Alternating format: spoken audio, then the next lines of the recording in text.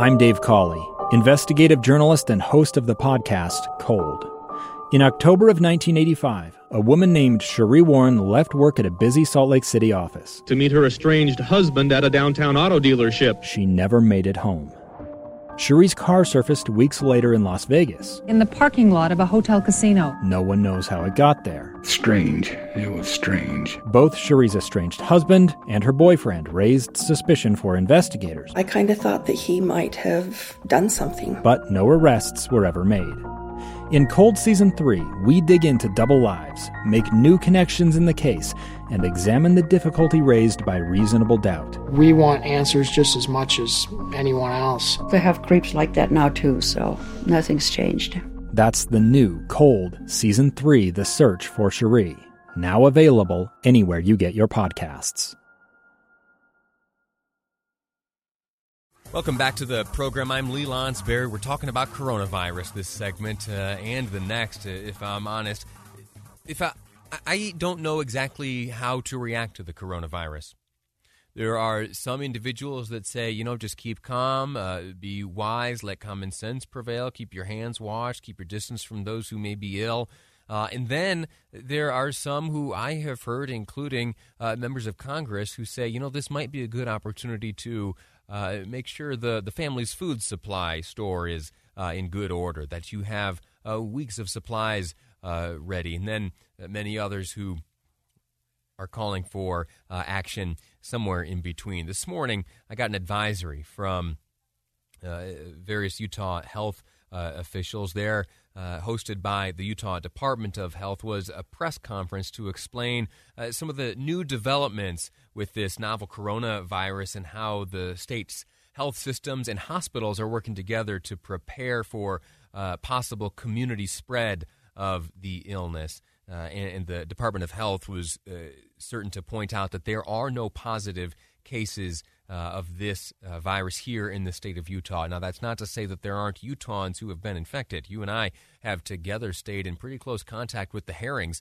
who have now both tested negative for the virus. I'll go into greater detail about their situation. I learned some good, great, wonderful welcome updates just last night. But that's a pair of Utahns. John Herring quarantined in Japan. Also Melanie Herring, she at Travis Air Force Base in California is quarantined. They were aboard that Diamond Princess cruise ship in Japan, which showed a number of individuals come down and test positive for the coronavirus. Anyway, what does that mean here for Utah as the hospitals prepare for a possible community spread or community transmission of the illness? One last detail I'll point out before I welcome our guest is that you heard on the newscast there is a case in Sacramento, California, of the coronavirus being transmitted among a member of the community, or one of these community transmissions. The definition of that is this individual didn't come in contact with the virus abroad, but rather picked it up somewhere at home. That individual in Northern California, Sacramento County, has been hospitalized, is being monitored, of course, and the Department of Health there in California is trying to figure out exactly, or backtrack rather, the source of how that individual contracted the virus. Now, that's off in California. That's the definition of community spread or community transmission. Now, I want to welcome onto the program a friend of mine, Greg Bell. He is currently the president and CEO of the Utah Hospital Association, but you may have come to know him when he was lieutenant governor here for the state of Utah, preceding Spencer Cox. He also served as a member of the Utah State Senate for a long time. Mr. Bell, sir, I'm grateful to you for joining me on the program today. Oh, well, thank you, Mr. Lonsberry. Nice to talk to you. Yeah, this is our first opportunity to converse here in this this new job of mine. I'll tell you what, welcome home. Thank you so much. You, sir, in your capacity as president of the Utah Hospital Association, you have a pretty good perspective on how the hospital system across the state is gearing up for all of these possibilities. Let me just ask you very bluntly and generally, how are things looking? They're looking great. First of all, this isn't our first rodeo. Since the Olympics, we've had the Utah Disaster Preparedness Council that is run through the hospitals, and we've responded to mock drills. We've also had, the SARS, the H1N1, avian flu, possible Ebola, so these things happen from time to time, but our emergency network functions in the background all the time. We just came out of the news conference you referred to that where the state epidemiologist talked about the spread in the United States, and as you mentioned about the Sacramento case, it is a concern. It takes the concern up a level with the community spread in Sacramento, but it may be inevitable. But the good news is Dr. Miner, the executive director of the department, said that the reason we picked up on SARS is because the mortality rate was quite high, about 10%, because the symptoms were very stiff, whereas this, it looks like the mortality rate's about 2%, and so it's a fairly mild disease in most people. And so unless you're immunocompromised or have some kind of respiratory impairment, you're probably just going to have this disease and not know it, or it'll be a very light case. Right. But the other thing we did talk about is hospital system, University of Utah, Intermountain, Steward, HCA Mountain Star, and then our local, even our rural hospitals are well prepared, well versed. They're being briefed by the health department, by the CDC. We have supply chain of necessary supplies, and we're just treating symptoms. So it's just really a question of not panicking, doing the right things, the smart things. Let me ask you this, and this is just a curiosity. The hope is that none of these measures will need to be used.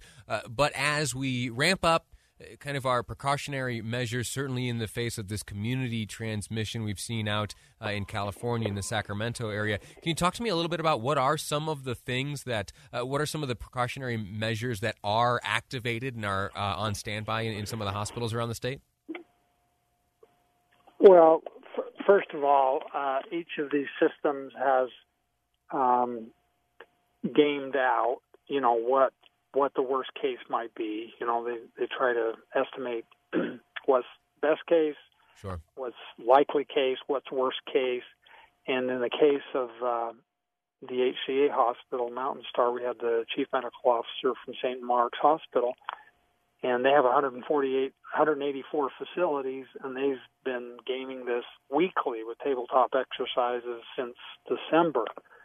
So they're looking at supply chain, what kind of medications, masks to treat people, and also to keep our health workers safe. And that was replicated throughout the other systems. So that's very comforting. Very good.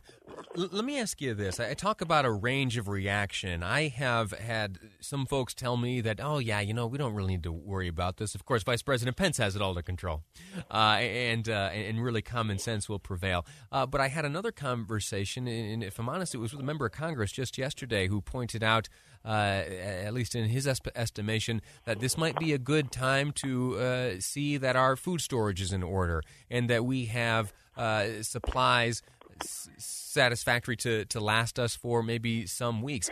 What should we, outside of the hospital system, how should we be reacting? How serious should we be taking this, and how drastic should the precautionary actions that we take here as members of the public be? Well, for any number of reasons, every family ought to have some water and some food stored, and basic medical supplies, first aid, extra can of gasoline, and some things that just prudence would require. Beyond that, in terms of treatment of this disease, I think the main implication would be if somebody does become sick, they're going to be asked to be quarantined in their home. Now, this isn't government enforced, Lee, but it's saying, okay, I test positive. Well, then you're a carrier, and it has about a 14-day known contamination life, right, where you could spread it on. And so you might be stuck in your home for a couple of weeks. So, you have to just say, well, what am I going to need there? The other thing is if this really gets to become a public issue and there's run-on stores, I mean, it would be ridiculous to do that. But, sometimes people do dumb things when that kind of atmosphere is abroad. Sure. It's just well to be prepared. Outstanding. Greg Bell has been my guest, president and CEO of the Utah Hospital Association, talking to us about some of the precautions and measures being taken by the state's health systems and the hospitals, that all coming on the heels of a press conference hosted by the Utah Department of Health on the coronavirus. Mr. Bell, sir, I'm grateful to you for your time and your work. Thank you, Lee. Great to talk to you. Likewise. Listen, we're going to take a break here. I want to invite you to, before we go to break, though, to have a look at our app. It's the KSL News Radio app, available, wherever you download the apps. It is powered by Any Hour Services, and on there you have a lot of wonderful options. I think they're wonderful. We put a lot of work into the news products and the talk products and the radio shows we do, and all of that is accessible via the KSL News Radio app. You can, of course, listen to this program, and you can read the expertly prepared articles written by the reporters here at KSL News Radio and much more. Again, the KSL News Radio app, available wherever you download, all of that powered by Any Hour Services. Next up, I'm going to give you an update on a Utah couple, and if I might be so forth, they have become friends of mine, I think. The Herrings from Tooele. They remain in quarantine, but there is wonderful, wonderful news for both of them. I'll share it with you next here on Live Mike. I'm Lee Lonsberry, and this is KSL News Radio.